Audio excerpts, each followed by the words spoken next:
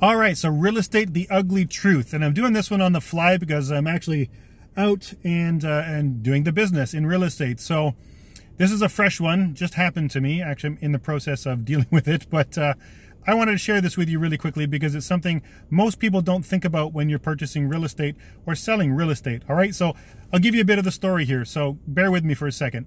My client purchases a home, and the home is sold conditional. So that means there's conditions on the home, but we still need to drop off the deposit to hold the deal. In this particular case, it's about $20,000.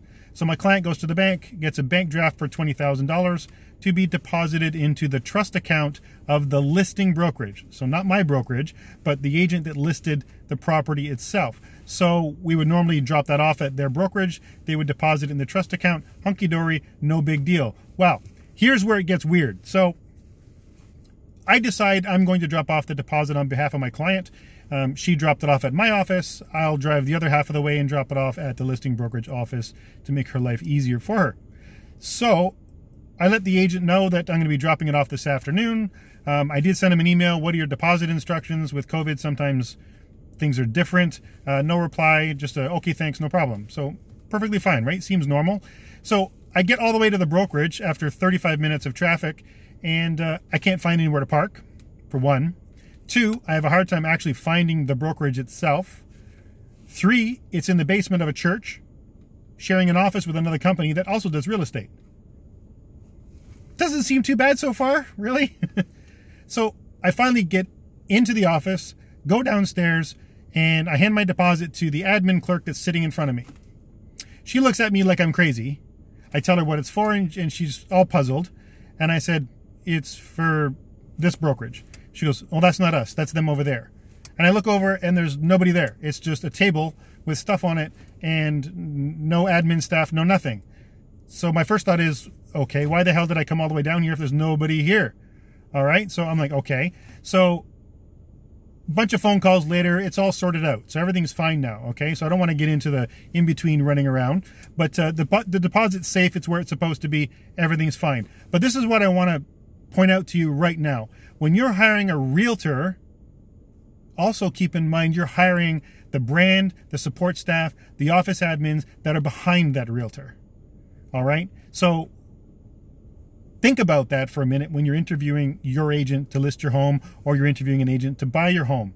Make sure they have top-notch professional support staff. They have procedures in place, especially when it comes to COVID, because at one point we weren't even accepting bank drafts. It was EFTs and wire transfers only. Now, if I had known they would accept that, I would have got my client to just wire it over and there'd be no driving around, and this video probably never would have been made. But because I'm just going to chalk it up as being a very, very, very, very, very small brokerage without the procedures or support staff to look after this. And this was really miscommunication, see, I can't even say it, between, say, myself, the agent, the brokerage, whatever. But the scary part is sometimes clients will drop off the deposit on our behalf. Oh, you know what, Sean, I'm going to be out. I'll just drop it off at the other brokerage. No big deal. And usually I'm fine with that.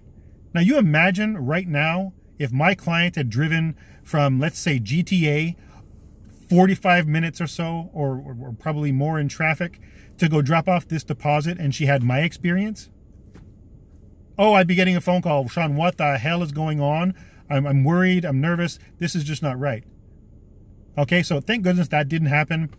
I know my ins and outs of real estate, obviously, or I wouldn't be doing this. And we got it sorted out. So everything is perfectly fine. But all I'm just trying to say is, it's not always just about the realtor that's sitting in front of you. It's about the brand. It's about the offices. It's about the admin staff, the procedures. All of that has to be in place for you to be successful with your real estate transaction. So do your diligence. After you've interviewed the agent, make sure they've talked about their brokerage. Make sure they've explained to you, do they have a call center? Do they have admins? Are they open all the time? How many offices do they have? Is there only one and people got to drive all over the place? Make sure there are procedures in place for COVID. We're coming out of this one, but hey, you know what? We got to think for the future. Could happen again. Let's make sure your real estate doesn't get a hiccup because nobody talks to each other or they don't have right procedures in place. So anyway, that's Real Estate, the Ugly Truth for today. I'm Sean Hartley, RE/MAX Team Gemini. Have an awesome day today.